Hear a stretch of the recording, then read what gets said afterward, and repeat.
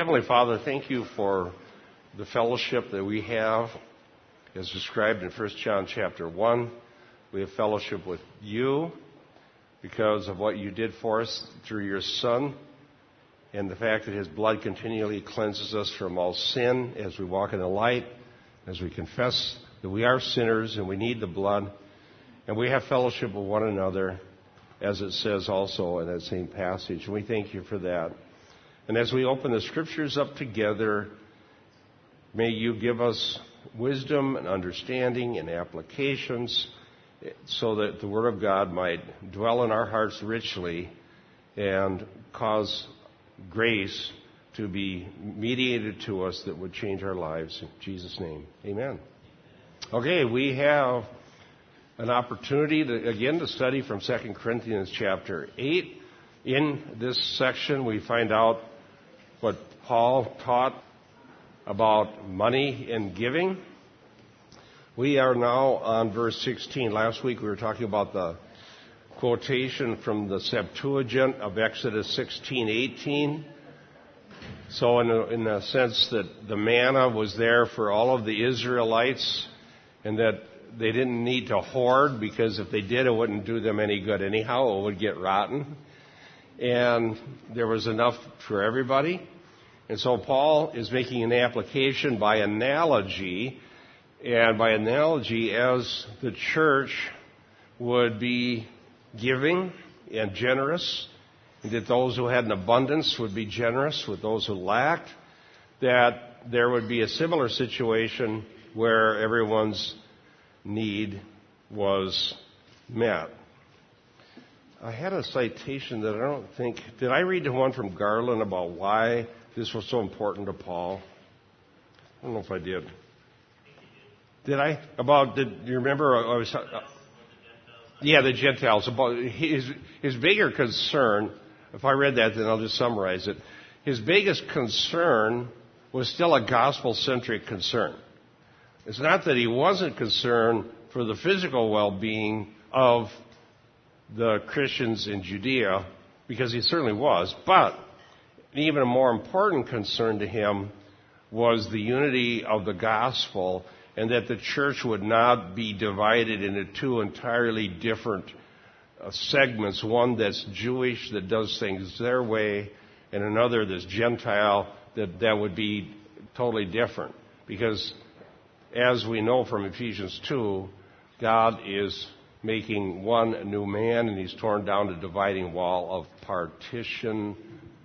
I had a historical question. Okay. Because he was writing that before Jerusalem fell. So you had James and the church in Jerusalem. That was really the birthplace of Christianity. After Jerusalem fell, is there any transition from being primarily a Jewish church expanding to the Gentiles to being primarily a Gentile church, and when did that transition happen? Because by the time you have Rome, in 400 with Constantine, it seems to be the Jewish portion is very small. Well, that's true. There was some continuity. I need to look this up before in a couple of weeks from now. Hopefully I can find it on the internet so I don't have to go to the seminary library. But they had these succession lists, and there was one in Antioch, and I think in Alexandria, and there was one in what became Constantinople. What was it in the first century? Byzantium? Yeah. And they had succession lists of bishops. And there were some churches that were more toward the Jewish part of it in the Middle East there. But certainly Jerusalem became not a factor after 70 AD, or not a big factor as far as the church was concerned. And you had the martyrdom of James that was written about by Josephus, if you remember that. And Josephus himself thought the martyrdom of James was an outrage. But did the synagogues themselves, when Jerusalem fell, did the synagogues throughout the Roman Empire, did they come under persecution and disappear as well? No, not exactly. There were still synagogues, and the main the Jewish part of it became, interestingly, centered more in Babylon. Because the Talmud that's quoted is the Babylonian Talmud. And most of that was done... The captivity period. Yeah. So most of that was done around 200 AD, or by 200 to 250. This Talmud is developed, and there's a Jerusalem Talmud and a Babylonian one, but the biggest one and the most quoted one is the Babylonian one. Now, Jerusalem wasn't totally devoid of Jews after 70 AD. The bigger persecution that ended heavy Jewish influence in Jerusalem and in Israel was in 135, the Bar Kokhba revolt, and then Hadrian came in and just totally wiped out, said, all right, that's it, we're not going to have any more of these revolts, and he went in and totally destroyed any Jewish hope of being in a homeland until 1948, so 135 to 1948. But as far as the church maintaining a segment that was Jewish, it really didn't happen. By the time of the councils, sadly, by the time of the councils in the 4th century, the church had turned against the Jews, partly because of Constantine. Constantine himself was anti-Semitic. And if you read Eusebius's account of Constantine's address to the Nicene Council, he was just railing against the Jews. Origen, before that, the church father Origen, whom I consider heretical, had rejected any millennial reign. All the early church fathers believed in a literal millennium centered in Jerusalem. And I have an article about that where I cite each one that even mentions it. But Origen rejected that idea on the grounds that it was too material and too Jewish. Because Origen was sort of a Platonic mystic. He was the one who invented the whole allegorical method. It seems like 100 and some AD, so it was pretty close, wasn't he? 2-something. 2-something, so 200 years after the death. Yeah. So as I did my research, and I did a lot of reading in the church fathers when I was in seminary and before, I think the turning point was Origen. He was the first one I found that turned against anything that might be considered Jewish.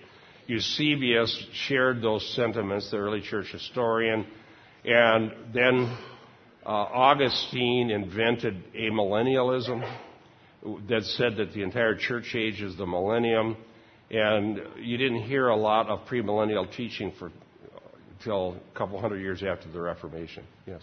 Did Origen have anything to do with replacement theology or preterism?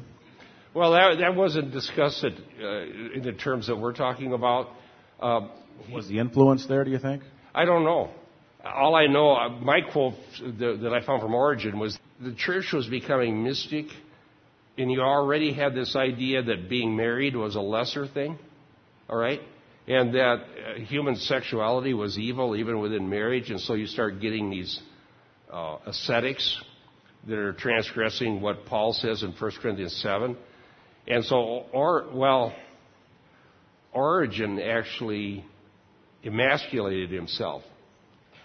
Okay? That was his way of trying to get away from the lust of the flesh. And this guy was really whacked. He believed in the reconciliation ultimately of the devil. He believed in all kinds of weird things. And so the idea, what was offensive to Origen was the idea that there's going to be a millennial reign of Christ with people actually marrying and procreating, because to him that was a bad thing in this weird way of thinking, this sort of a Platonic mystic thing. So bringing it back to what we're talking about in Corinthians, Paul was worried at the time he's writing this of a division between a Jewish church and a Christian church. And 150 years later, in the 200s, by the time of Origen, we have a Gentile church that's rejecting Jewishism. Anything Jewish whatsoever. So that's migrated, and you don't have any record then of a Jewish Christianity from that time on, really. Not really much. Maybe a few remnants here and there. So that's what happened. Okay, now let's get to our passage here, 2 Corinthians 8:16. But thanks be to God who puts the same earnestness on your behalf in the heart of Titus. Now, probably here the same earnestness is what Paul has. And in this whole section here, 16 through 24, Paul is commending Titus and two others who likely brought this particular letter, 2 Corinthians, to Corinth. So this word earnestness is also used in 8:7 and in 8:8, 8:7 and 8:8. Earnestness, the word there, spude, means haste or zeal or zealous effort. Thanks is interesting. Here's our word again, charis, the word for grace. That's our theme in this section is grace. But charis, thanks be to God who puts this zeal on your behalf in the heart of Titus. So Titus shares Paul's zeal. Titus had brought back the good report to Paul from Corinth, and now they're ready to go forward with the offering because there is a restoration, at least of most of the Corinthians, to being willing to listen to Paul and not the super apostles who were his critics. Linda, could you look up Philippians 2:20 and 21? For I have no one else of kindred spirit who will genuinely be concerned for your welfare. For they all seek after their own interests, not those of Christ Jesus. That's an interesting passage, all right?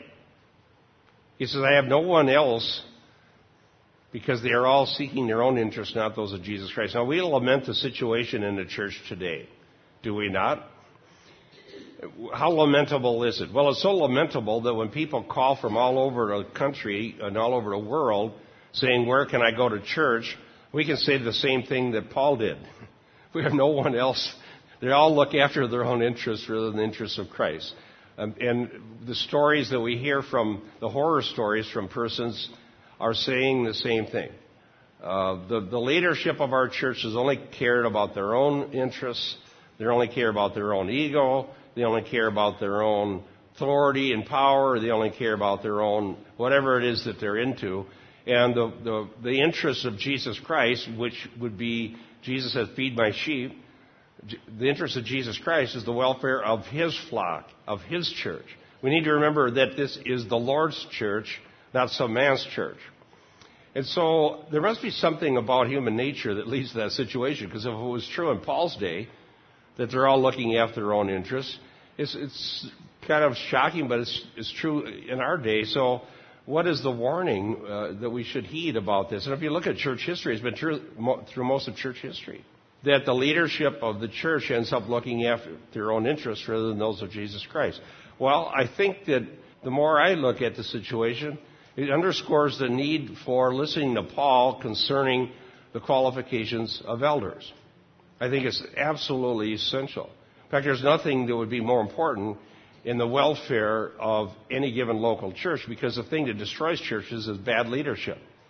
And the way you get bad leadership is somehow, well, there's a couple of ways that it happens. Number one, the founding person. See, in the case of Paul, remember last week, Mike Gendron based his message on Paul's address to the Ephesian elders. Well, Paul was the founding person for that particular church, and Paul's the one who ministered to these elders and gave them instructions so that they would be able to care for the flock according to the Lord Jesus' concerns and intention. So the first thing that's necessary is whoever's doing the teaching and preaching to start with as the church is developing, if they're teaching and preaching clear, solid Scripture from a good attitude and good motives, the Lord will raise up elders in that church, because the people will be the sort of people that admire those sort of qualities, being that are found in 1 Timothy 3 and Titus and so on. And the other thing is that we need to constantly be under the authority of Scripture, all of us, all leaders and all persons, so that we're seeking God together and we're not allowing the sort of personal self-interest to come into the church, because that's the poison pill. It's absolutely a poison pill when you have leaders in a church that are doing things out of self-interest. Okay. Isn't there a parallel between that and when Jesus is talking to His disciples and said, the Gentiles, the rulers of the Gentiles lord it over them, but shall not be the case with you. Mm-hmm. So when we have a leadership that is looking after their self-interest, we have a secular or a worldly leadership based on the what Jesus was talking about, the leaders of the Gentiles. You no longer have a Christian leadership. It's an anti-Christian leadership that would do that. Right. And the same thing happened in Israel. Look at the shepherds of Israel that Jesus laments over. And he looks at the people and he sees their sheep without a shepherd. Why? Because the shepherds of Israel were apostate. They were looking after their own interest. Okay, so having a Titus here is a wonderful blessing. It's a wonderful, wonderful blessing to have a Titus, because Paul could trust him that Titus going to the Corinthians doesn't have Titus's agenda. He has the Lord's agenda. And the Lord's agenda is the welfare of his own flock. That's absolutely bottom line.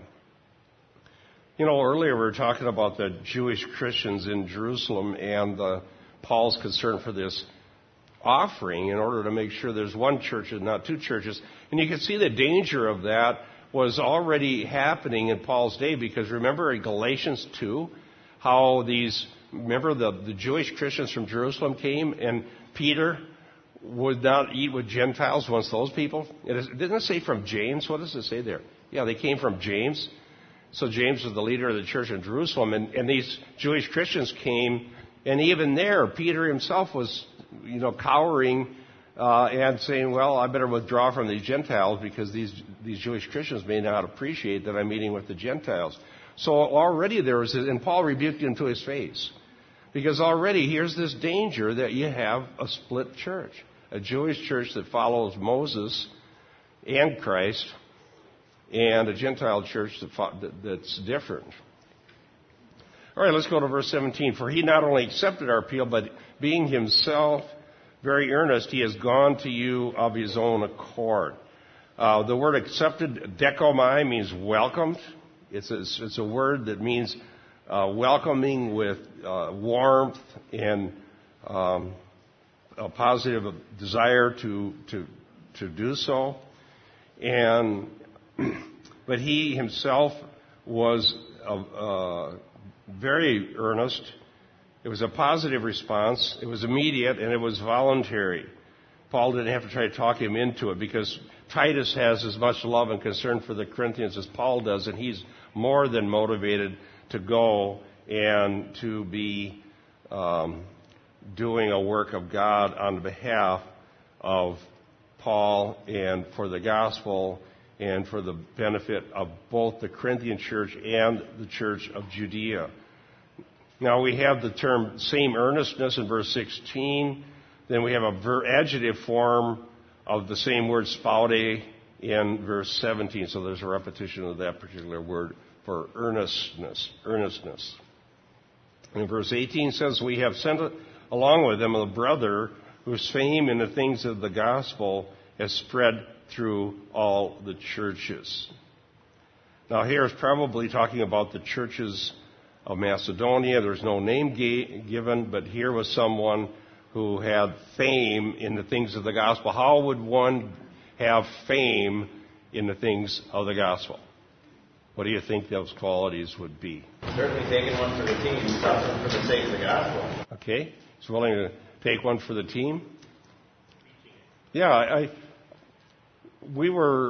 think that we were all blessed last weekend when we had Mike Gendron, right? Well, I would think of him as somebody like that. Okay? I would feel very safe sending someone to him saying, here's a guy you can go talk to. Here's a guy that you can count on. Why? Because I see that as fame in the things of the gospel. Mike Gendron goes all over the world, and wherever he goes, you can count on that the gospel is going to be proclaimed. And he names his ministry, Proclaiming the Gospel. So that's to me, fame in the things of the gospel is what's true about someone who the gospel is everything to them. And nothing's more important. Yes? In the New King James here, the passage reads in verse 18, and we have sent with him the brother whose praise is in the gospel throughout all the churches. Okay, whose praise is in the gospel.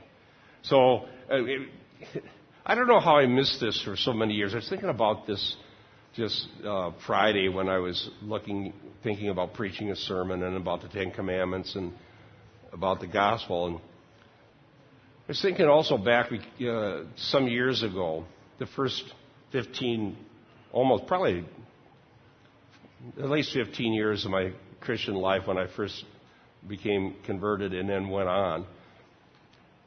How was here's what I was thinking. How was it that all those years I was reading the same New Testament and I never noticed how important the gospel was? Honestly, I'm just bearing my heart. I really didn't.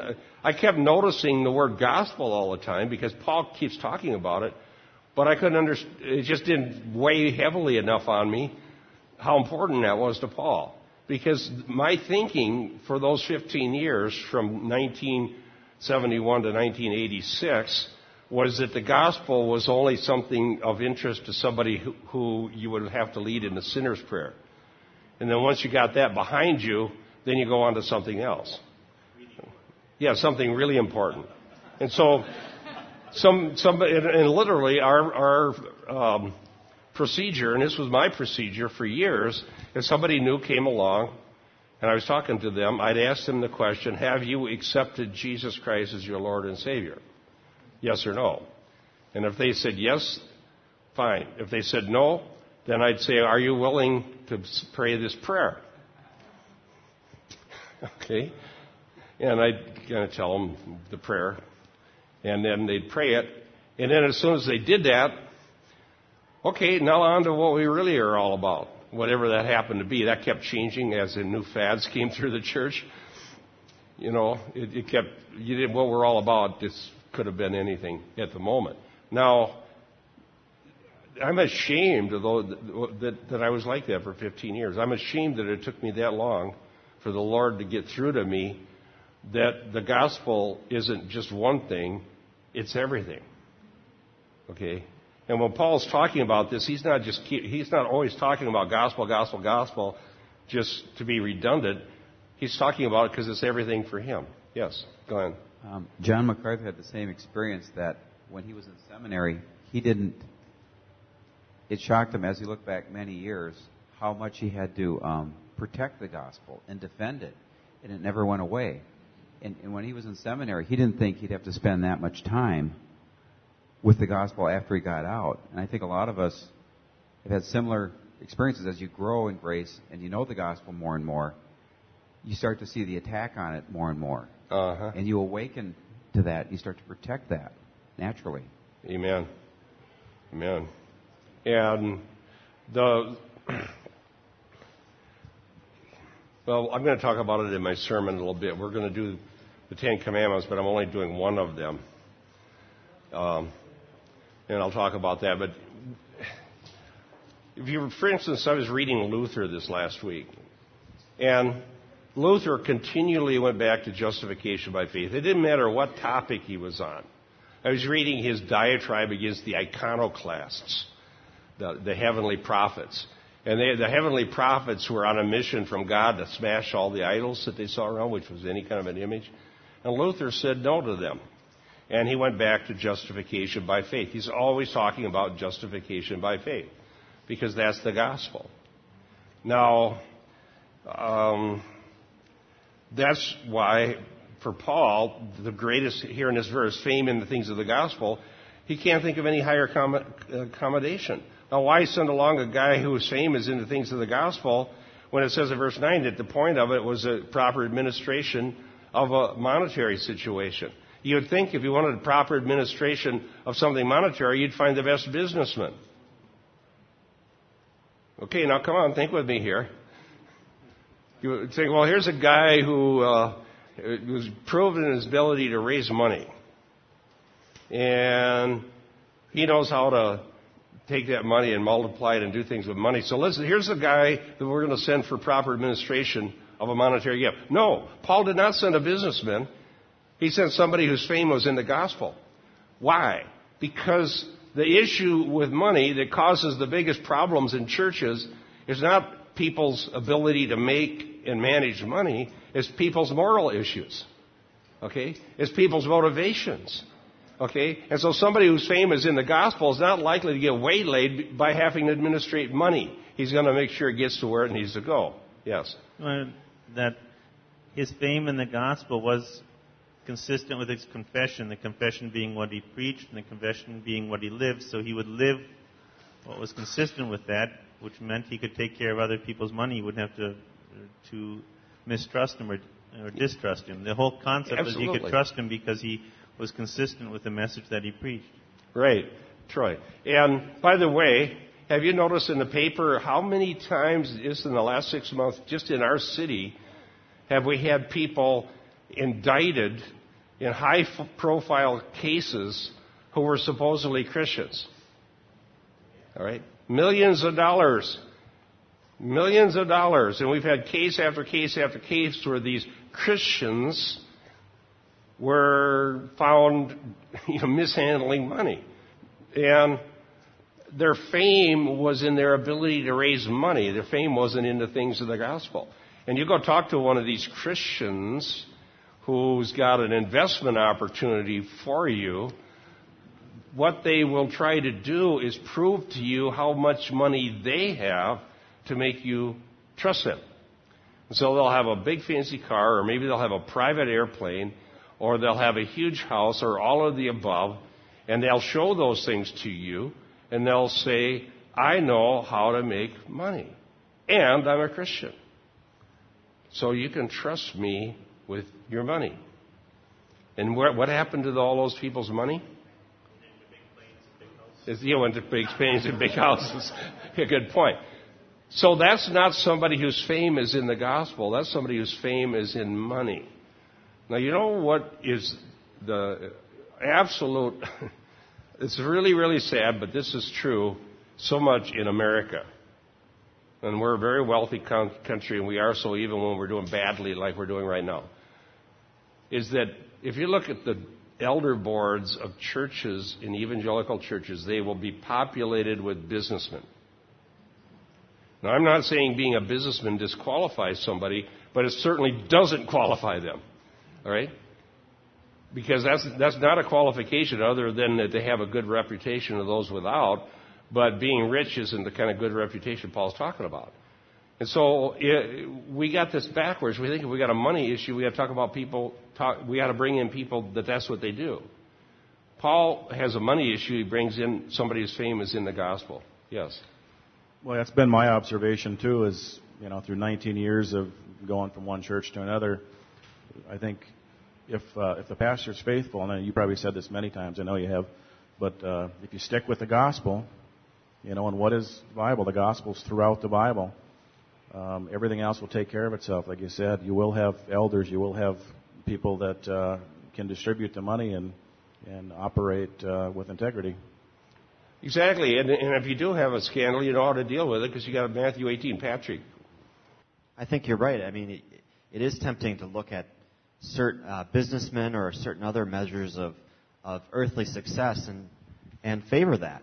We want to favor that because, hey, look, this person has it together. This person really knows what they're doing in life.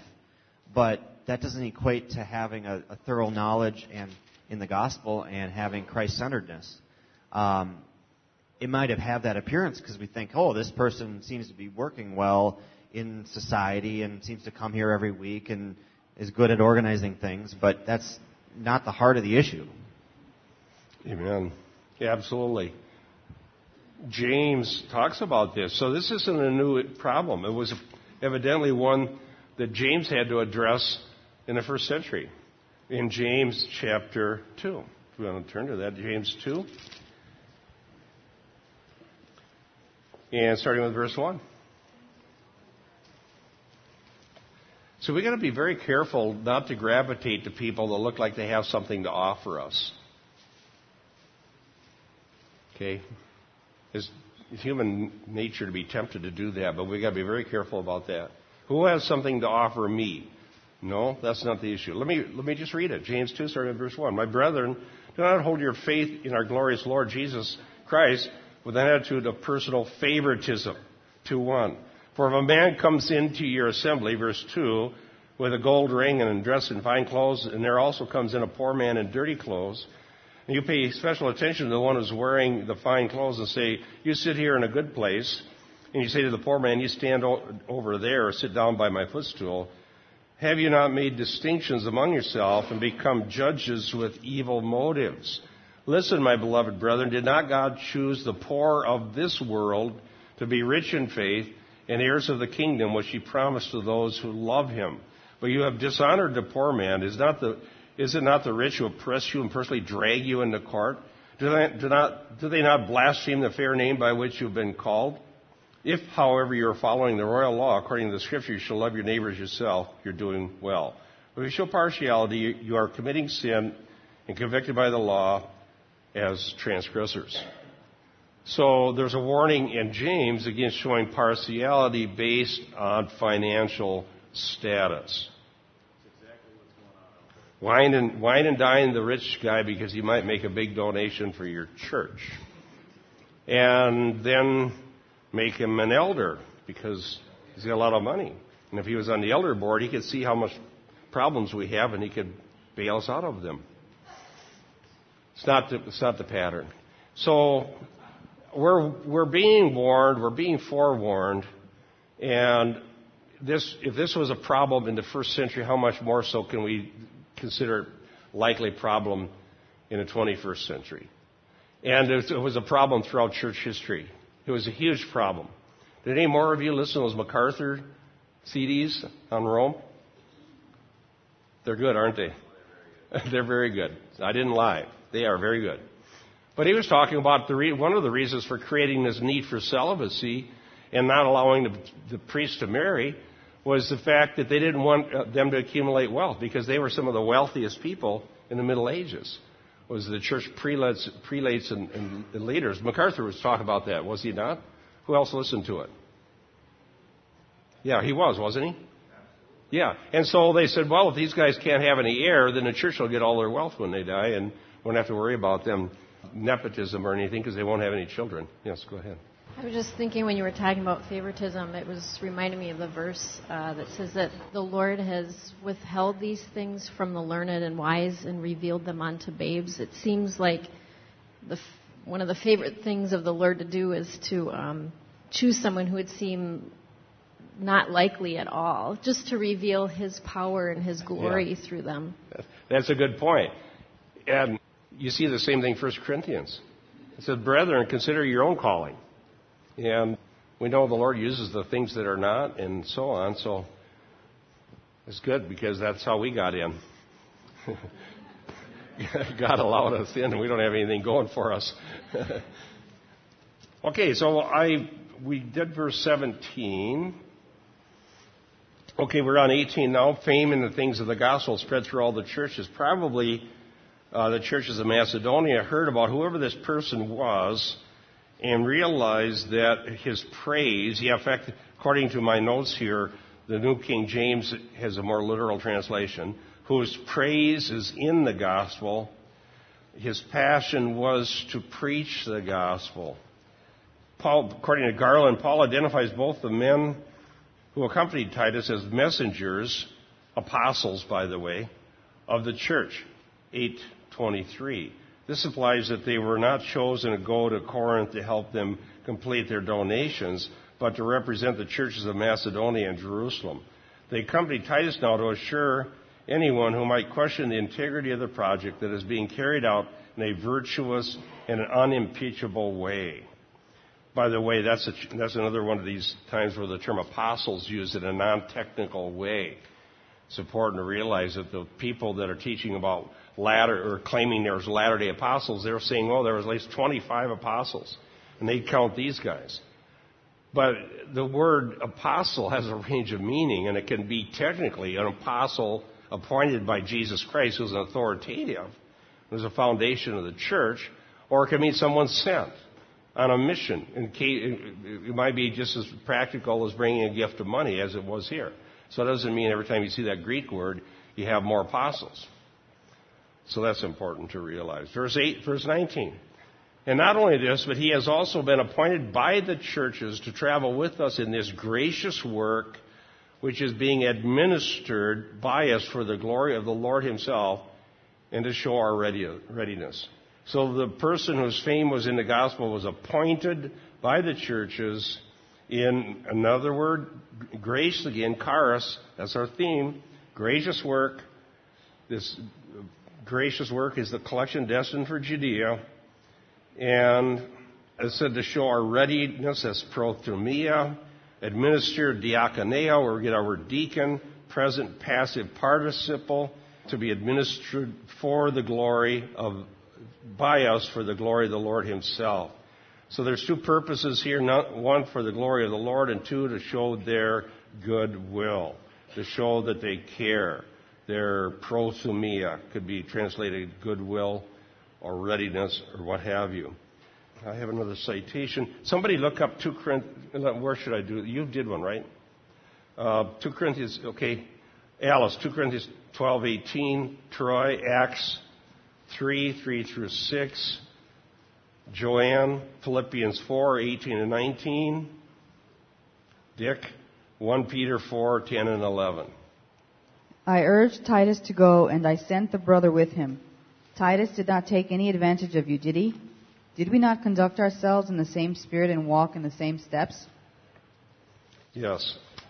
So he was pointing out that no one was taken advantage of, and that they could manifestly see that this was all gospel-centric, done with integrity, and that there was no reason for them to be doubting Paul or his motives or that of Titus and the others that were sent to them. I have a citation here from Barnett. Paul will send to Jerusalem those whom the local church has approved. The assemblies will elect their delegates, but the apostle will send them, thereby providing external and apostolic sanction of those chosen by the churches. They're sent to Jerusalem. This is further amplified with this gift which is being administered by us. A clear reference to the collection destined for Judea. The visit to Corinth was but the first stage of a much longer journey. In Corinth, he and the other brother, verse 19, would be joined by Paul and would travel with him by ship to Syria. Paul's return to Macedonia was not part of the original plan, being necessitated by a Jewish plot against him. Although Paul is silent about the other brother in regard to the collection, we can infer that since both are apostles of the churches, both were chosen not in the first instance to go to Corinth, but to go all the way to Jerusalem with the collection, representing the believers of Macedonia. So these two are called apostles, even though they're not apostles like Paul is. They're messengers, sent ones, whose role is to go to Judea with the collection. And because they were appointed to do this by the churches in Macedonia, they thereby represent those churches. And so this was another way of bringing a unity between a possible Jewish church and Gentile church. Because these people will say, this is from our churches, and we care about you here in Judea. We care about your well-being. So that's what that was all about. And the next cross-reference was Acts 6, 3 through 6. I'm going to read 7:2 after just to show the result of this.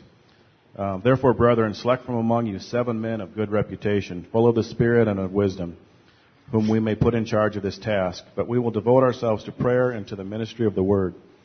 The statement found approval with the whole congregation, and they chose Stephen, a man full of faith and of the Holy Spirit, and Philip, Prochorus, Nicanor, Timon, Parmenius, and Nicholas, a proselyte from Antioch. And these they brought before the apostles, and after praying, they laid their hands on them. And then verse 7, the word of God kept on spreading, and the number of disciples continued to increase greatly in Jerusalem, and a great many of the priests were becoming obedient to the faith. Okay, that's the narrative about the appointing of servants, deacons, by the apostles. Now, let's talk about that for a moment, because that's what's going on here. Is that important? Well, yes, it's very important.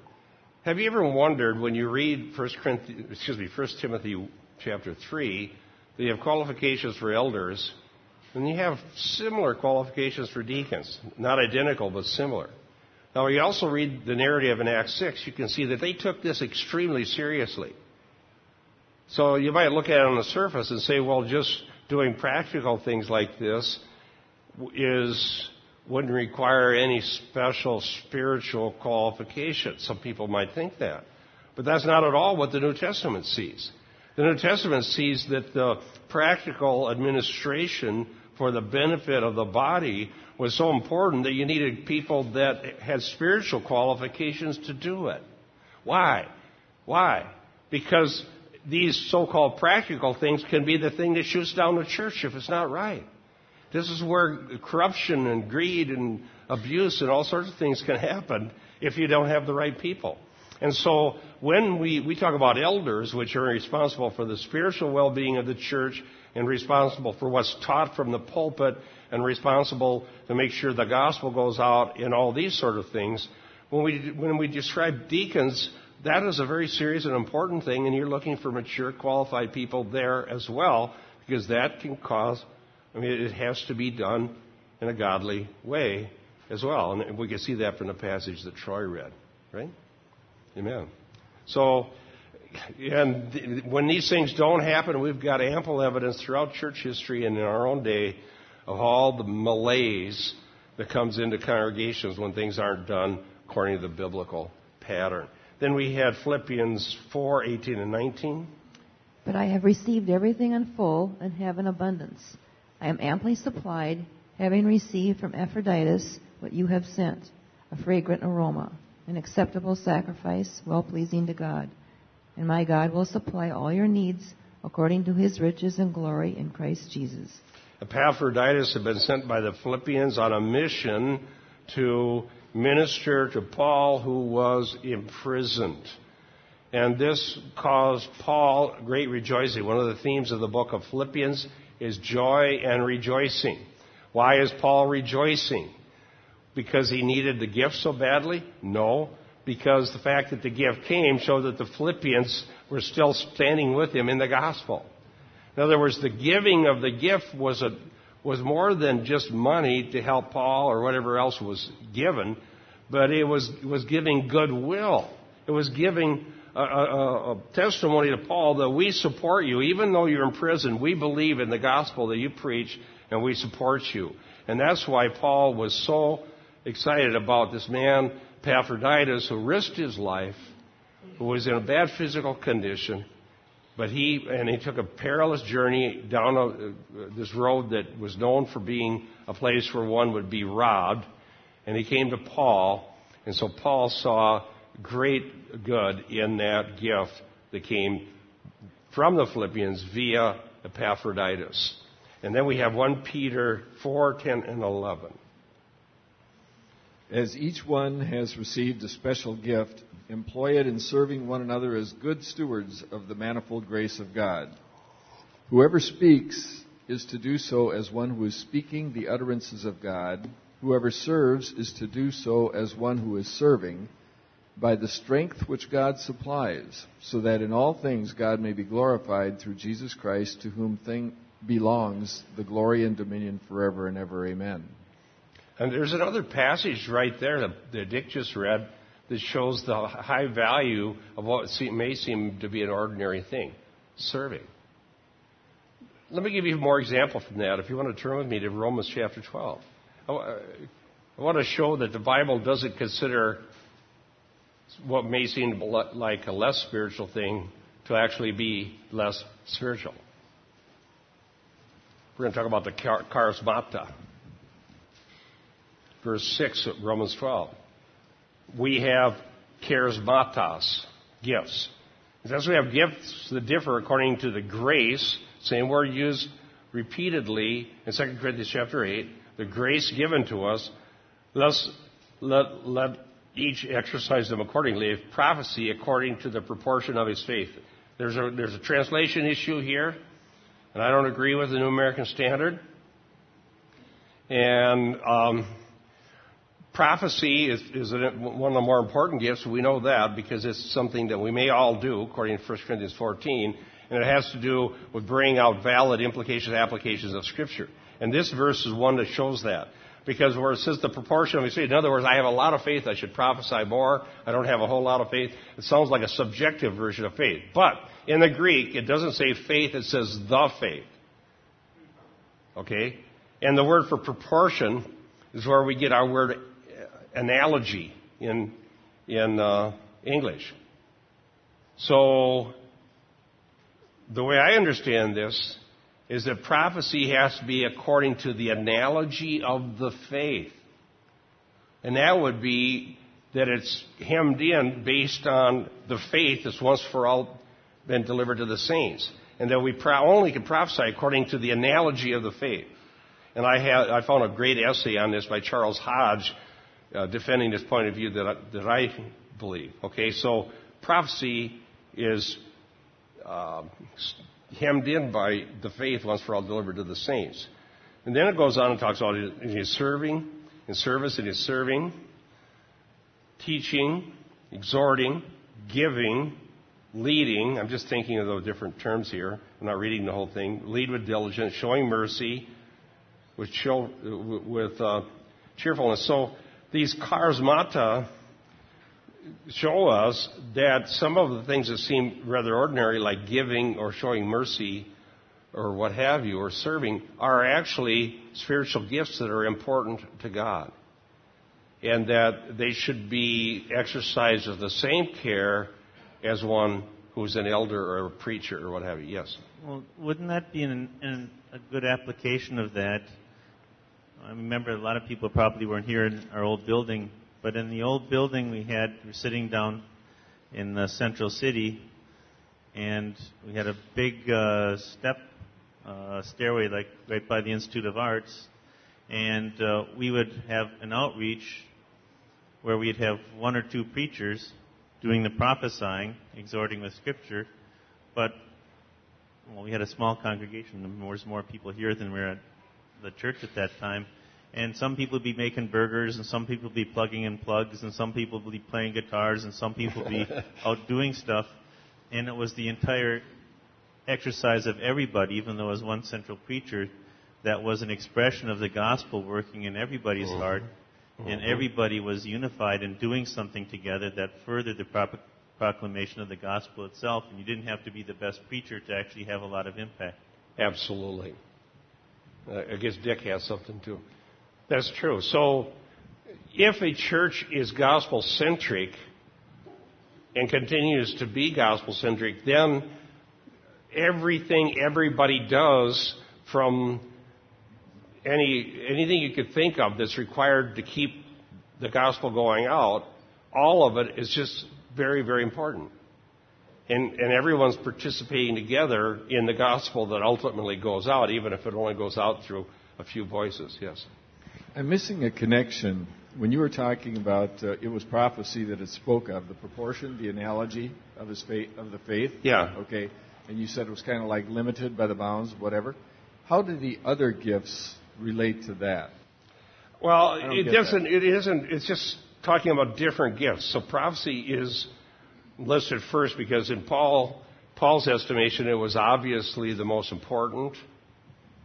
If you read, for instance, 1 Corinthians 14, where he talks about gifts there, he preferred that they prophesied. Okay? So it says he that speaks in tongues edifies himself, but he that prophesies edifies the church. And then he required that prophecy be judged.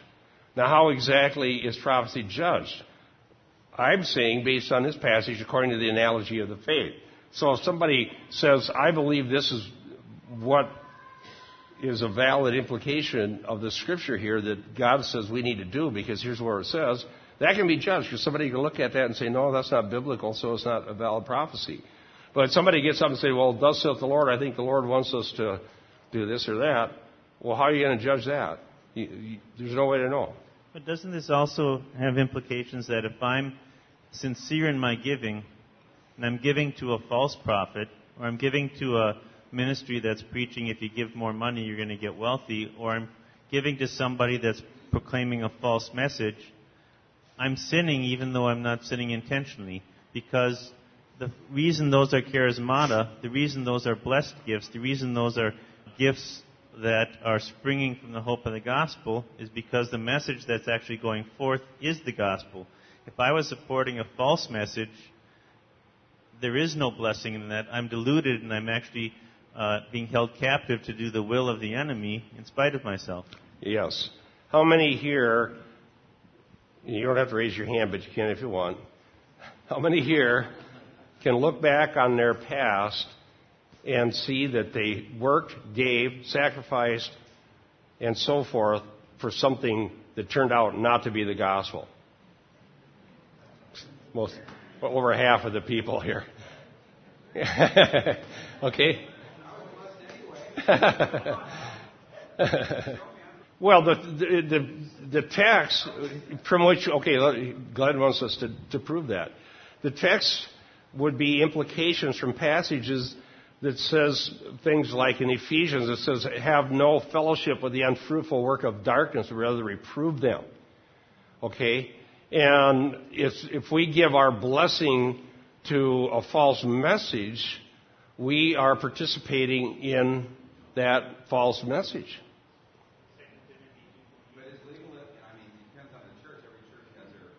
Well, okay, how bad it is depends on how far departed from the gospel it is. All right, not a perfect church. But there's the gospel and there's not the gospel. All right? And if the gospel is preached, then we can rejoice even if there's vainglory, because Paul did in Philippians. So if the gospel is correctly preached, authoritatively, according to the terms of the new covenant, and is laid out there consistently, and you gave to that, that's not a sin. Even if it turns out that there's some other dumb stuff going on. It wasn't so great. All right? But if you're putting your time, effort, gifts into something that's not the gospel, whatever, Roman Catholicism. How about Arminianism? Well, now you're trying to get me into another debate here. Yeah, I would say this. Okay, you brought up Arminianism. They can get the gospel right if they want. And if they do, then I can rejoice. Okay? If they, in spite of the fact that they believe that in human ability in some way, still believe that the universal call is what it is, repent and believe the gospel, here's Jesus, here's what he did, turn to Christ, then I can rejoice in that, because that's the gospel. Even if they have a different understanding about why some people get saved and others don't. But if they believe in human ability and then they preach human ability, I kind of rejoice in that. Because human ability never saved anybody. Right? Only the gospel does. But you could look, the same thing would be hyper-Calvinism. They say, well, if only the elect, they're going to come to God anyhow, so we don't need to preach the gospel. I wouldn't support that. I wouldn't give them 1 cent. Absolutely. I would not serve. I would not support. I would not give money to it. What we want to support is the gospel. The gospel, the gospel, the gospel. And if you're tired of hearing it, you're in the wrong church. Tell you right now. So I know, everywhere you go and people will say, well, exactly what is the gospel? And I know that there's the gospel light, and then there's also, shall we say, the gospel, meaning, of course, good news, but without the bad news.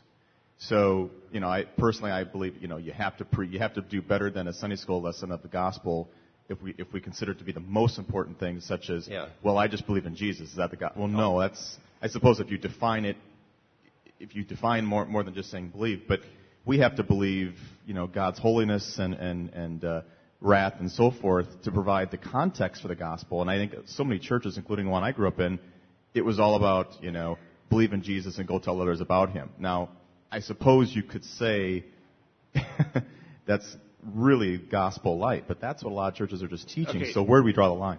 Yeah, when we're talking about the gospel, and this is biblical, this is how Paul talks about it, it includes all of these corollary ideas. It's a shorthand for all of this. Even like Jesus came in the flesh doesn't mean just Jesus came in the flesh, that those 3 words. Jesus came in the flesh, 5 words. It's talking about the whole doctrine of Christ, the incarnation. So what's all related to the gospel? The blood atonement is part of the gospel. God's wrath against sin, propitiation, resurrection of Jesus Christ from the dead is right. Justification by faith is part of the gospel.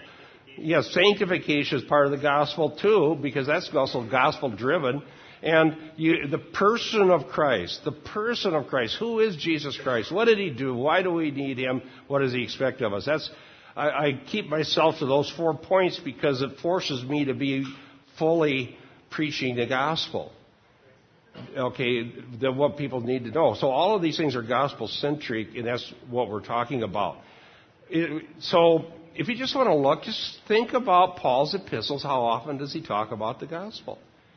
Okay, so today's lesson, what we learned was that when Paul wanted to send somebody as a representative to take a collection all the way to Judea, he found somebody whose fame or praise was in the things of the gospel.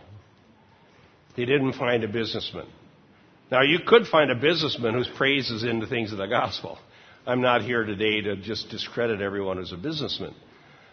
But I'm saying that the gospel has to be the key issue. And even when it comes to money, the gospel is what's important. Because if you get off on that, you'll get off everywhere else. In the long run, it will be a very, very bad thing. So, thank you. We'll see. Today we're going to introduce the Ten Commandments. 10:30 upstairs. Help us with the cheers. Thank you.